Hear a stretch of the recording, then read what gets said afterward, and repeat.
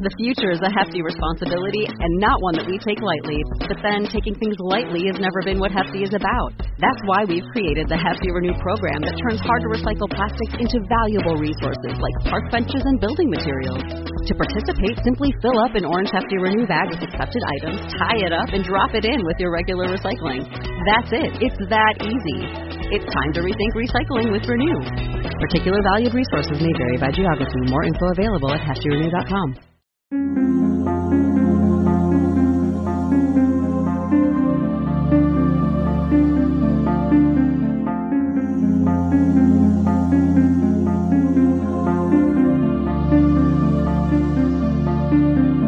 History tells the story of the world and of our lives. Sometimes that history goes bump in the night.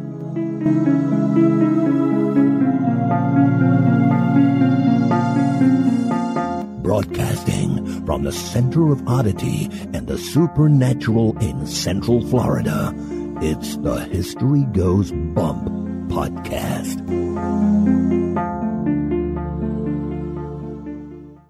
Hello, you spooktacular people. Welcome to this 115th episode of the History Goes Bump podcast. Ghost Tours for the Theater of the Mind. I am your host, Diane. And this is Denise. And on this episode, we're going to be up near New York City at North Brother Island. This was suggested to us by our listener, Amy Consolation, and it was researched by April Rogers Crick. And Denise, this is one of those locations where it's harder to find out about the hauntings associated with it simply because it's a creepy abandoned island. Ooh, but we like creepy abandoned islands. Exactly. Anytime a place is abandoned, it already gives you that spooky feeling, and you just know that there's got to be some stories associated with it. But unfortunately, when places are abandoned and trespassing is illegal, it's harder for us to find out what's going on there. So we don't have a whole lot when it comes to the hauntings, but this has a very, very rich history, which includes one of the worst tragedies in American history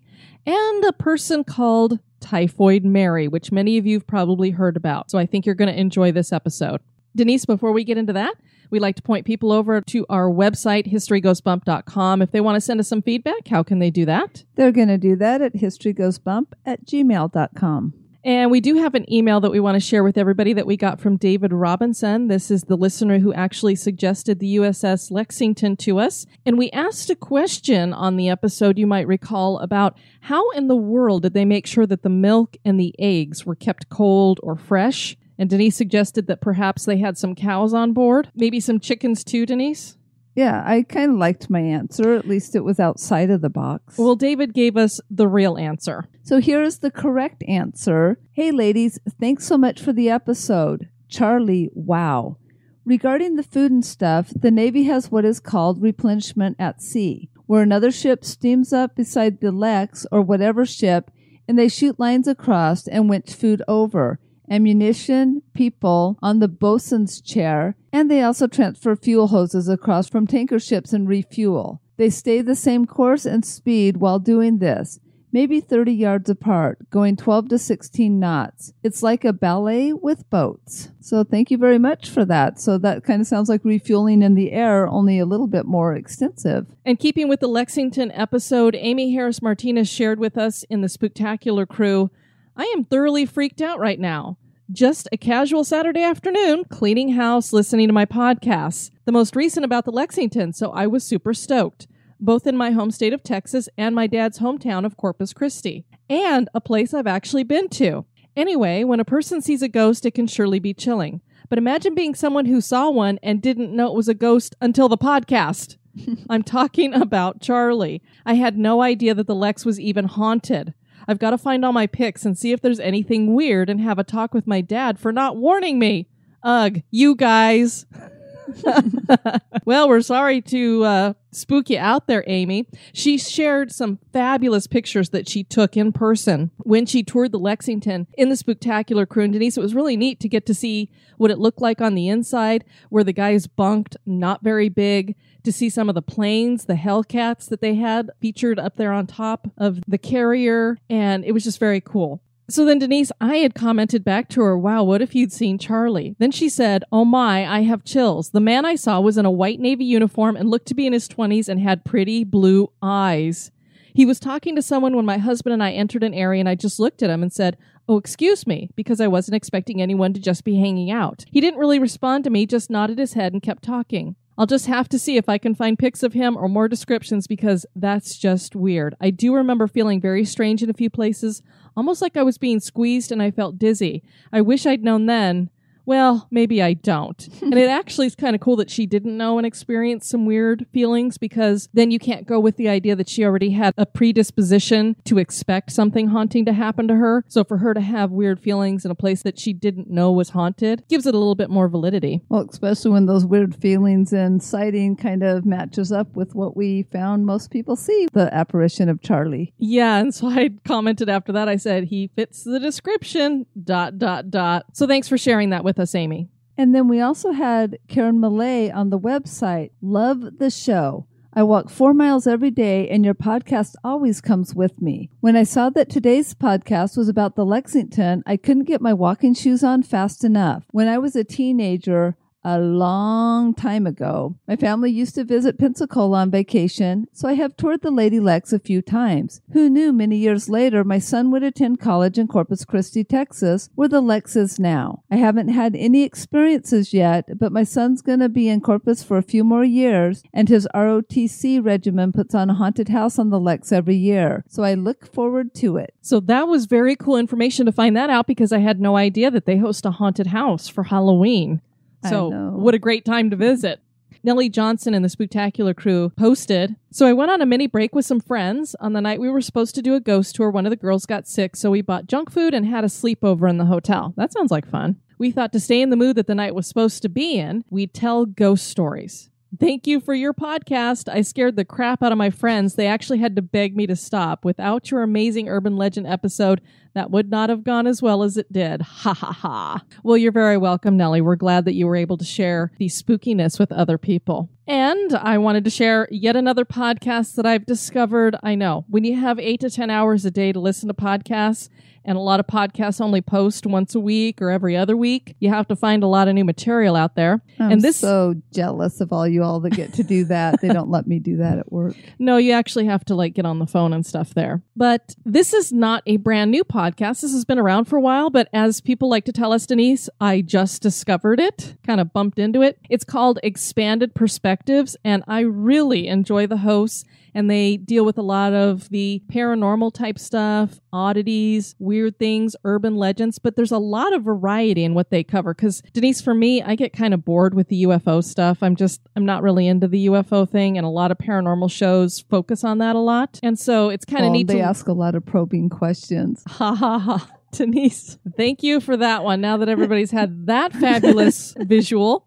You're welcome. Anyway, if you guys are into that kind of stuff, the weird, the oddities, mysterious stuff, maybe even some conspiratorial stuff, I suggest that you check out Expanded Perspectives with an S there. We want to welcome to the Spooktacular crew, Keith. Hey, Keith, welcome. And Denise, I just wanted to share another highlight for us. When we first started the podcast back in October of 2014, we got 972 downloads that month. We didn't even hit 1,000. And we thought we were really rocking it. We were like, oh my gosh. Denise, we have had over 400,000 downloads of the show right now in total. That just completely blows my mind. That is a lot of downloads. And I know we say it a lot, but I just want to really thank all the listeners, because it's you all downloading, listening, sharing the show, being a part of the Spooktacular crew, meeting us on meetups, and just being the awesome people you are is the reason why we are where we're at. So thank you, thank you, thank you. Denise, are you ready to sail on over to North Brother Island?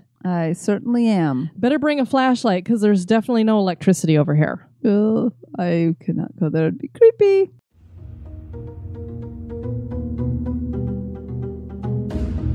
Become an executive producer of the History Goes Bump podcast for as little as $1 a month. For $5 a month, you can access exclusive content like the Haunted True Crime Bonus Cast. And for $10 and above a month, you get all that plus awesome History Goes Bump gear. Check out patreon.com/historygoesbump for more information. Or you can give us a one-time donation by clicking the donate button at historygoesbump.com.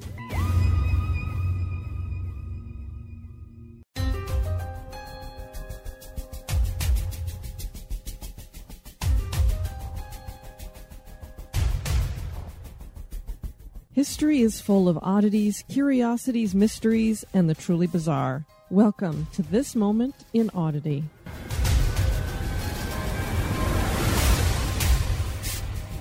For anyone who has been scuba diving or snorkeling, you know that the ocean is a noisy place.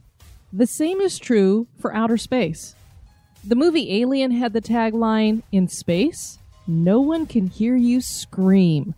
But does that really mean space is silent? In actuality, interstellar space can be quite noisy.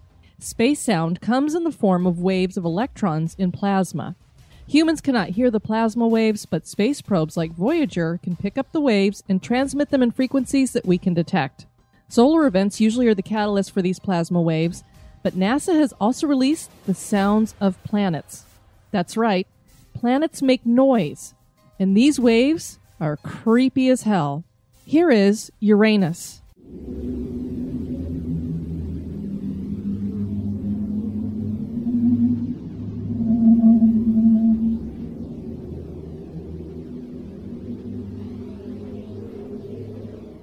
And then there's Jupiter.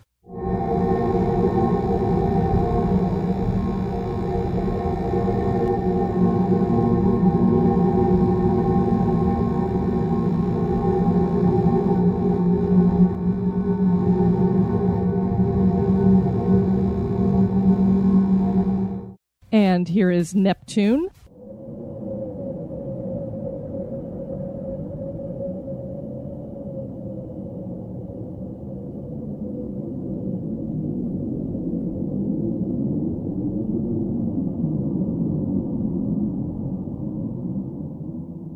And then even our home Earth has a noise.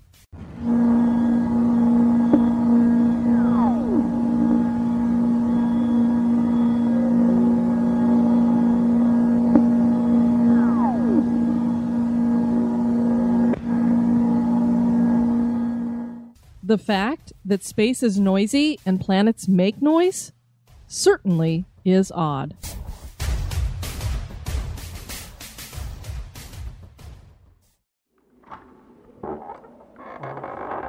Welcome. We have been expecting you.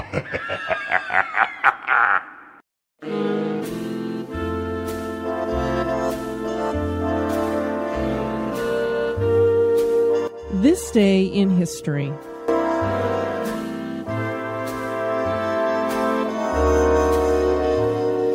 And this day in history is brought to us by Stephen Pappas.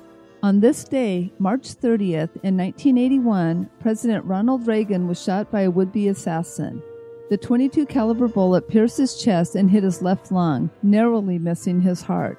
Secret Service men jumped on top of the president and threw him into the presidential limousine. At first, no one knew that Reagan was hit. The president thought that he had broken a rib. A Secret Service agent saw blood on Reagan's lips. They rushed him to the hospital.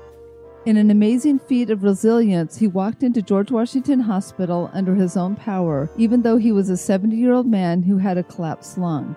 As he was being prepared for surgery, he was reported to be in good spirits. He told his wife Nancy, "Sorry, honey, I forgot to duck," and told his surgeons he hoped they were Republicans. He resumed some of his duties from his hospital bed the next day before returning to the White House on April 11th. Press Secretary James Brady was shot as well and left in a wheelchair for the rest of his life. The shooter was arrested and was found to be 25-year-old John Hinckley Jr.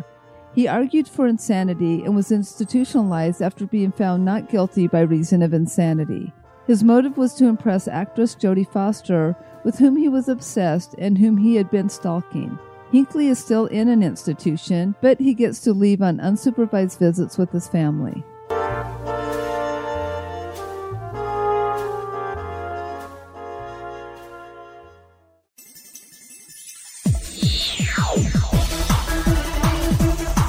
You're listening to History Goes Bump. North Brother Island has a rich history that is still reflected in its abandoned landscapes and buildings. This is an island off of New York and now owned by New York. New York City saw the worst tragedy in American history on September 11, 2001. Before that day, the worst tragedy was the sinking of the General Slocum, which has connections to North Brother Island.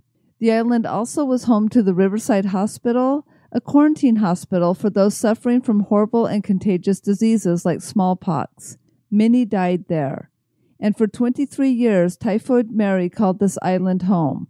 There are rumors that the island is not completely abandoned. Spirits seem to have remained.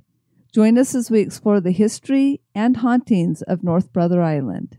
North and South Brother Island, or the Brothers, as they are commonly called, are a pair of islands located in New York City's East River between Rikers Island and the Bronx. In 1614, both islands were claimed by the Dutch West India Company and were named De Gesellen, which means the companions in English. South Brother Island was privately owned until the city bought it in 2007. North Brother Island is currently uninhabited and is a designated bird sanctuary. In 1614, after the Dutch West India Company claimed North Brother Island, it remained uninhabited because of the strong currents near the island that were dangerous. In 1871, the city of Morsanina, located in the Bronx, purchased North Brother Island, and the Sisters of Charity built a tuberculosis hospital there. The hospital was closed in 1885 when New York City purchased the island and built Riverside Hospital to treat all manners of quarantinable diseases like typhoid, typhus, yellow fever, diphtheria, measles, scarlet fever, polio, and tuberculosis. All would be housed in separate pavilions. Many of the patients from Renwick Smallpox Hospital on Roosevelt Island were relocated to North Brother Island once the new facility was built. A ferry located at 132nd Street in the Bronx transported staff, patients, and supplies to the island. Still, the island remained extremely isolated. Telephone and telegraph lines were not installed until as late as 1894. There were many dangers transporting stricken patients in the winter, and much criticism was voiced after a 6-month-old baby infected with measles perished en route to the island. During the turn of the century, overcrowding was a major issue when outbreaks occurred, and large outbreaks of highly contagious diseases were commonplace in this time. Everyday medical instruments were in short supply and were not cleaned or sterilized properly between frequent uses. Tents were used when no more beds could fit in the pavilions. The cloth enclosures were precariously heated, Denise, with wood-burning stoves during those harsh New York winters, and a few eventually wound up in flames.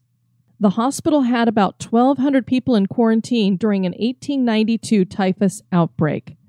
In 1905, a steamship called the General Slocum caught fire near the island. The General Slocum worked as a passenger ship, taking people on excursions around New York City. The ship had once been a grand steamship. By the early 1900s, it was in quick decline. The General Slocum was an all-white, 3-decker vessel with large passenger salons, large passenger windows, and a hurricane deck with a 3-foot rail for maximum viewing. Denise, I would just like to point out, we hear so many stories, especially recently, of people falling off of these cruise ships. Imagine a 3-foot rail for maximum viewing. People are falling over when you've got rails that are almost up to our chins on cruise ships. Wonder how many people fell off of these ships. Especially once they'd had spirits and not the type we talk about so much. Exactly, not the floating type. The future is a hefty responsibility and not one that we take lightly. But then taking things lightly has never been what Hefty is about. That's why we've created the Hefty Renew program that turns hard-to-recycle plastics into valuable resources like park benches and building materials.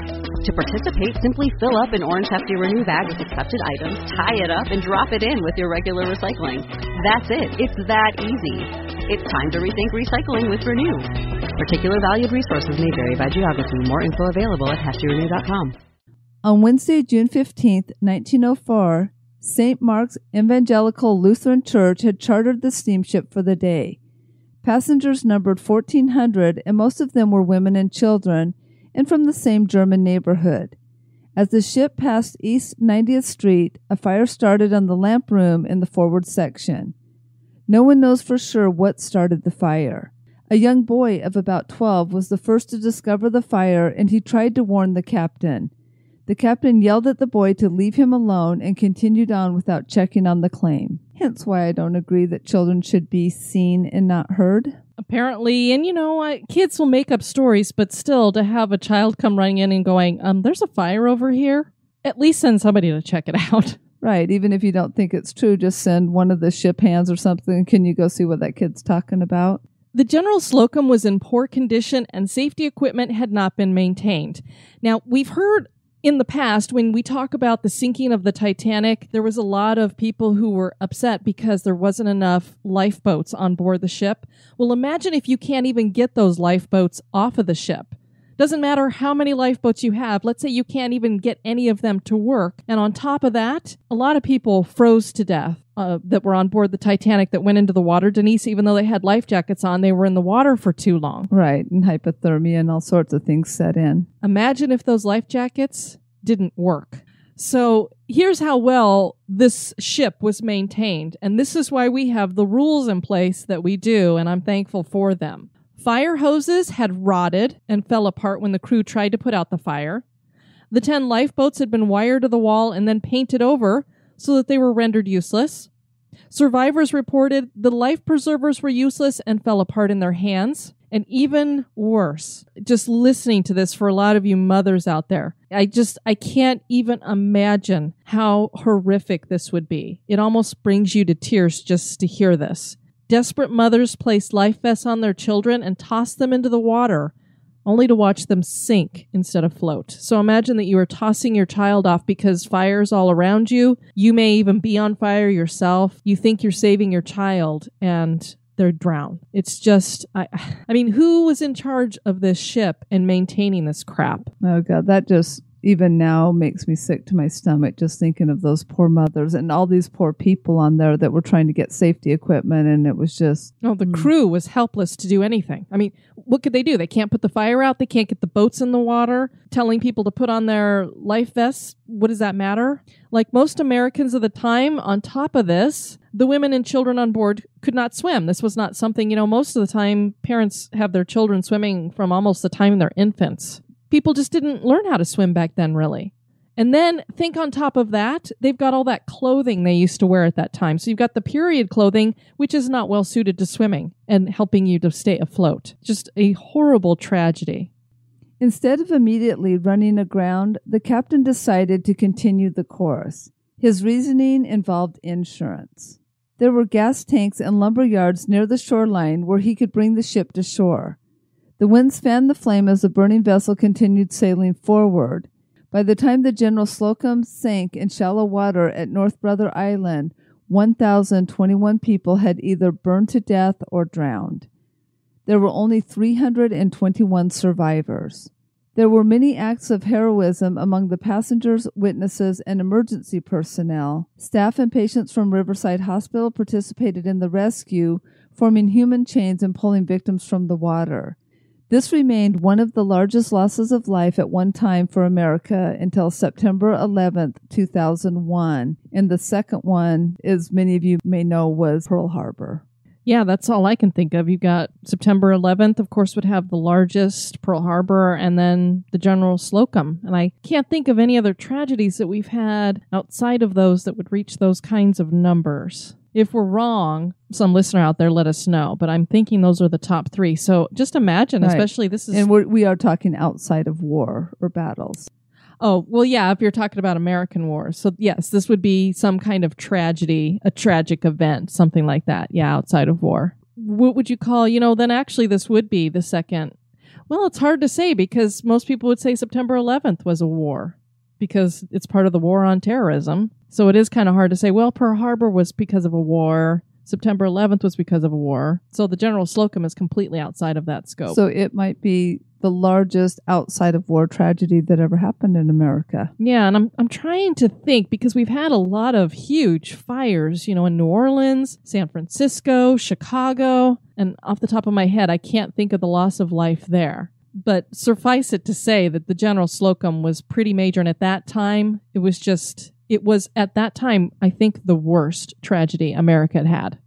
The most infamous patient at Riverside Hospital was a woman named Mary Mallon, who came to be known as Typhoid Mary.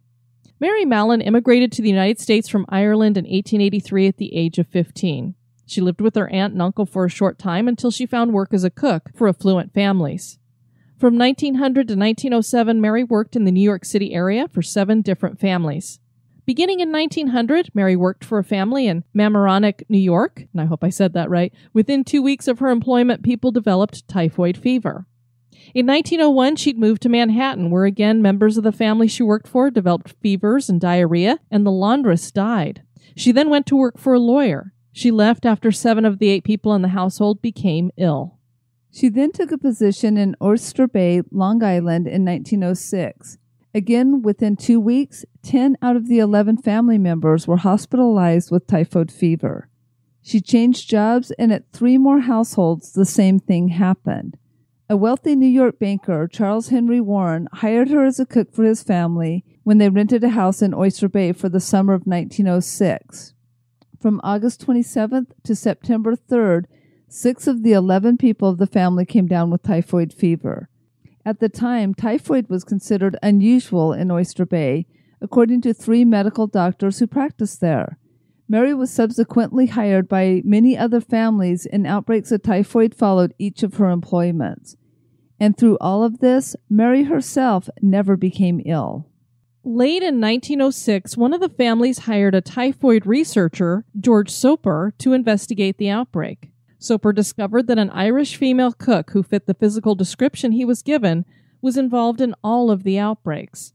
The cook was described as an Irish woman about 40 years old, tall, heavy, walked with a manly gait, unmarried, and seemed to be in perfect health. The woman was hard to locate as she generally left after an outbreak began and never left a forwarding address. Soper learned of an active outbreak in a penthouse on Park Avenue and discovered the cook was Mary Mallon. 2 of the household servants were hospitalized, and the daughter of the family died of typhoid fever. When he approached Mary about her possible role in spreading typhoid, she adamantly refused to give blood, urine, and stool samples. He then compiled a 5-year history of Mary's employment. Soper found that 7 of the 8 families that had hired Mary as a cook claimed to have contracted typhoid fever. Again, he tried to get samples from Mary, even bringing another doctor with him. Again, she turned him away. Finally, the New York City Health Department sent a female physician, Sarah Josephine Baker, to talk to Mary. Dr. Baker said that by that time, Mary was convinced that the law was only persecuting her when she had done nothing wrong. She refused to cooperate in any way. A few days later, Dr. Baker arrived at Mary's place of employment with several police officers who took her into custody. Mary admitted to poor hygiene, saying she did not understand the purpose of hand washing because she did not pose a risk. Denise, can you imagine a cook saying they don't understand the purpose of hand washing? These people are lucky that all they got was typhoid. Well, of course, that was back then, before we kind of do what we do now, but still, I don't know. I mean, she was not sick and therefore did not understand how she could have anything to do with the typhoid outbreaks, except for maybe that she was at every family that got them. But other than that, In prison, she was forced to give blood, urine, and stool samples. Doctors found a significant nidus of typhoid bacteria in her gallbladder. She became the first documented case of a seemingly healthy person being a carrier of the typhoid bacteria. It was suggested that she have her gallbladder removed. The surgery would have basically cured her, but Mary refused because she did not believe she carried the disease. Mary also refused to stop working as a cook. The fact that somebody can be healthy and a carrier of a disease is true for me. I have never, ever had strep throat, but I have given strep throat to every person I've ever kissed, pretty much. Except you. There you You go. were the only one. So, and everybody I know has had strep at least once, and I used to go in and get throat cultures all the time because I think I'd have it. So I am a carrier of strep throat, but I've never had it. See, I had it as a child, but never as an adult. Thank you. Eventually, the New York health inspector determined Mary was a menace and needed to be quarantined. Under sections 1169 and 1170 of the Greater New York Charter, Mary was held at a clinic located on North Brother Island in isolation for 3 years. Eventually, the New York State Commissioner of Health, Eugene H. Porter, decided that disease carriers should no longer be kept in isolation.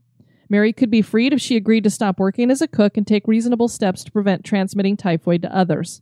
Mary agreed that she was, quote, prepared to change her occupation and would give assurance by affidavit that upon her release she would take such hygienic precautions as to protect those with whom she came in contact from infection, end quote. She was released from quarantine and returned to the mainland on February 19th, 1910. Mary was given a job as a laundress, which paid less than cooking. After trying unsuccessfully for several years working as a laundress, she's changed her name to Mary Brown and returned to cooking. No one had told her that she couldn't change her name, and she needed to make more money. For the next 5 years, she worked in a number of kitchens, and wherever she worked, there were outbreaks of typhoid once again. Mary started another major outbreak in 1915, this time at Sloan's Hospital for Women in New York City. 25 people were infected and 2 died. She left her job, but the police were able to locate and arrest her when she brought food to a friend on Long Island. On March 27th, after arresting her, public health authorities returned her to quarantine on North Brother Island. Still unwilling to have her gallbladder removed, Mary remained confined to the island for the remainder of her life. Mary did have her own little cottage and a dog.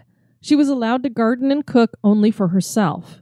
Eventually, she gained trust and was given a job in the hospital laboratory washing glass bottles. She was allowed to take short-day excursions off the island and into the city to shop and visit family and friends. She was required to return to the island each evening. On Christmas Day, 1932, a man delivering a package to Mary found her lying on the floor of her cottage, unable to walk. She'd had a stroke. For the next 6 years, Mary remained in the hospital until her death in 1938. During the 1930s, new hospitals that were more equipped to deal with patients with contagious diseases sprang up all around on the mainland.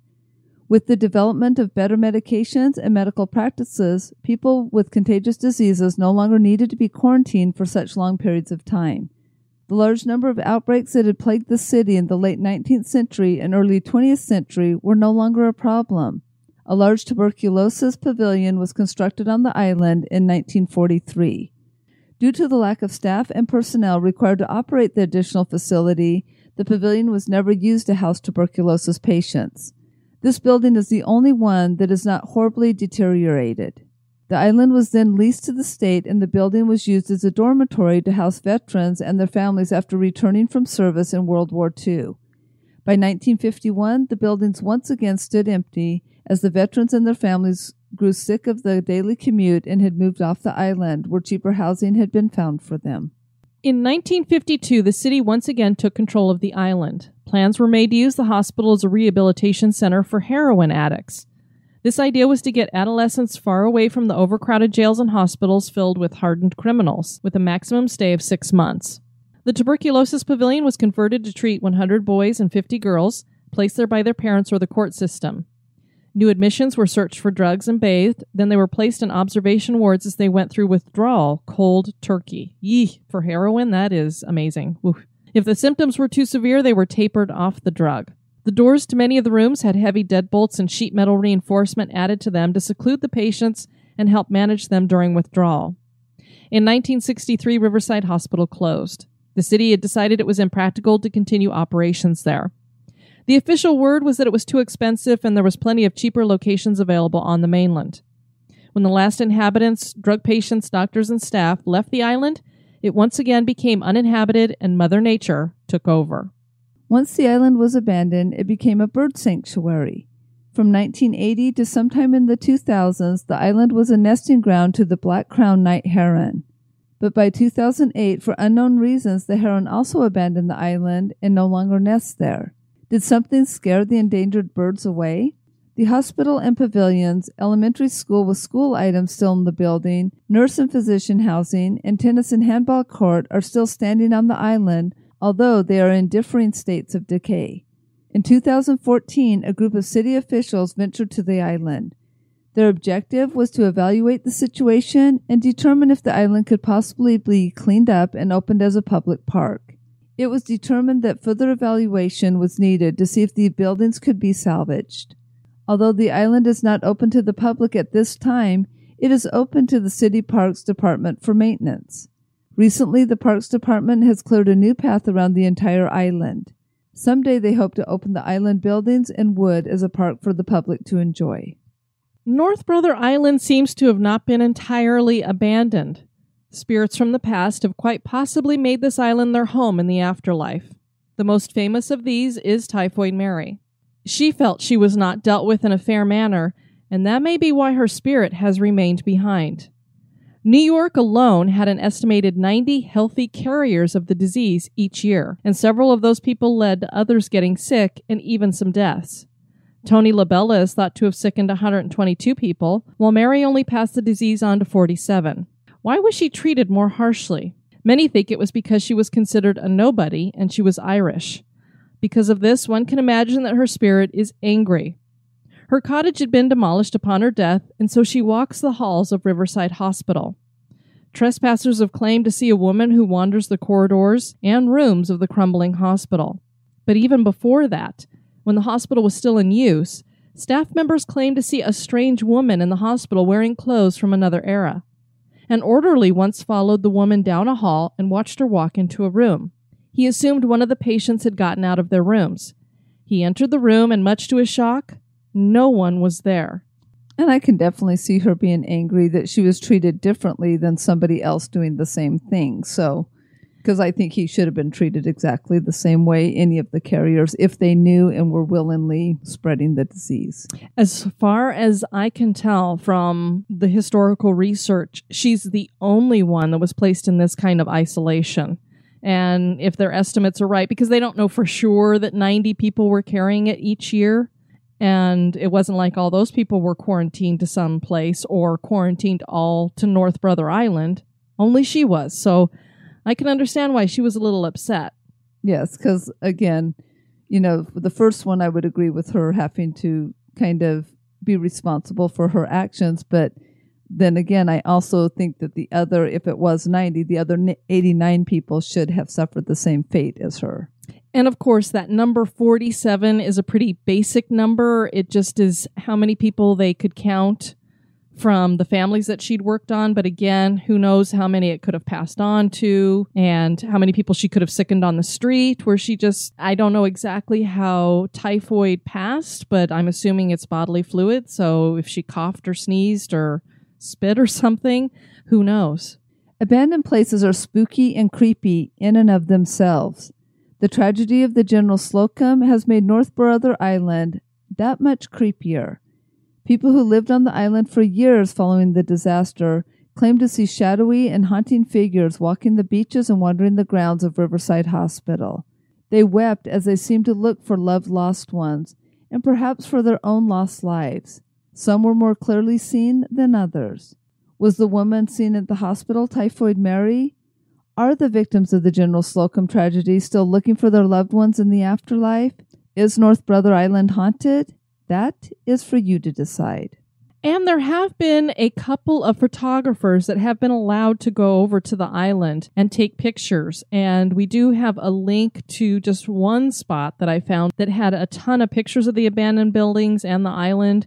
Very cool to look at. I enjoy looking at a lot of these abandoned places that are deteriorating. I don't know. It must be the same thing about me that makes me a taphophile, and I enjoy cemeteries. I just like that kind of stuff. But even if you were to just Google, you'll get a ton of things that will come up. Generally, it's one of these two photographers that have been over there, and just very cool to check out those pictures.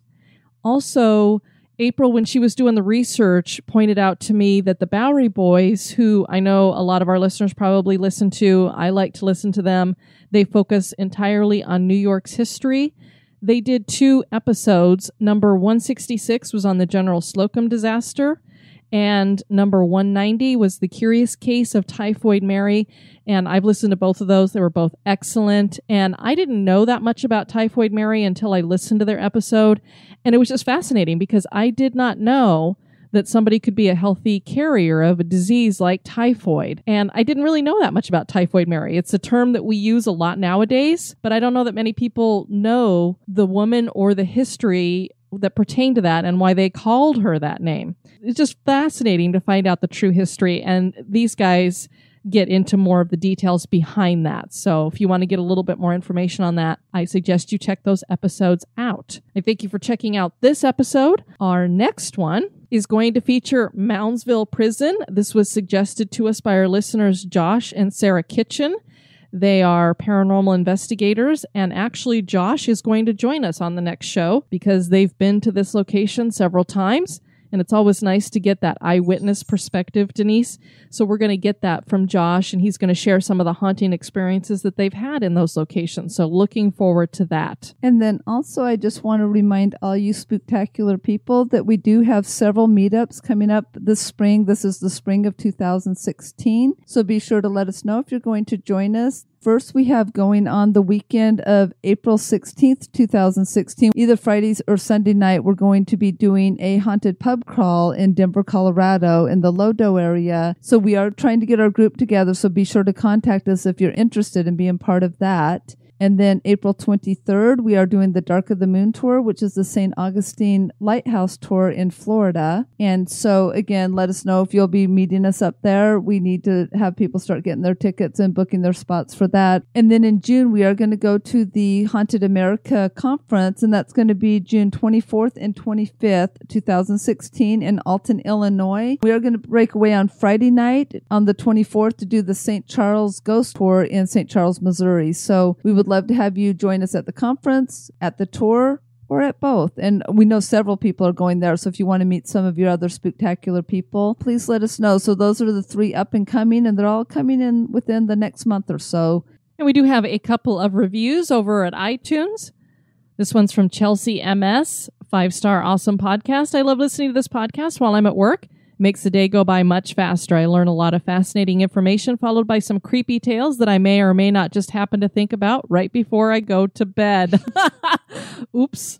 Keep up the great work, Diane and Denise. Well, Chelsea, try not to think about them right before you go to bed. But thank you for your review. And we have Adams529, 5-star, like listening to your friends tell ghost stories. I'm an avid podcast listener, and I have to say one of the best things about this podcast, beyond the detailed research, fascinating stories, and delightful guests, is the hosts. These ladies are not only engaging and knowledgeable, they are totally in love with their subject and really care about listener experience. They start each episode welcoming new listeners, and after a few, you start to feel like you're a part of a community. Come for the ghost stories, stay for the fantastic hosts. Well, thank you so much, Adam. We appreciate that. And from the UK, we have Mina in England, 5-star. Interesting and informative. Love this podcast. It gives a great mixture of paranormal and historical background on locations of interest. The hosts have a great report, and I feel the pace of the show is good, so I'm able to absorb as much information as possible. Keep up the good work, ladies. Well, thanks so much, Mina. We appreciate that. All right, everybody. Thanks so much for tuning in. I have been your host, Diane. And this has been Denise. You take care now. Bye-bye. This episode was brought to you by our executive producers. Thank you. Fan of the show? Subscribe to the show on iTunes, Stitcher, or your favorite podcast catcher. We would greatly appreciate your review at iTunes as well to help the show grow. Thank you. Societies rise and societies fall. When the time comes, one society steps forward to build a better future. The Wicked Library, Kettle Whistle Radio, Night Story Podcast, Prog Watch, Red Horse Radio, The Lift, History Goes Bump, Listen, the M Writing Podcast, Society 13, Rebuilding Society, one podcast at a time.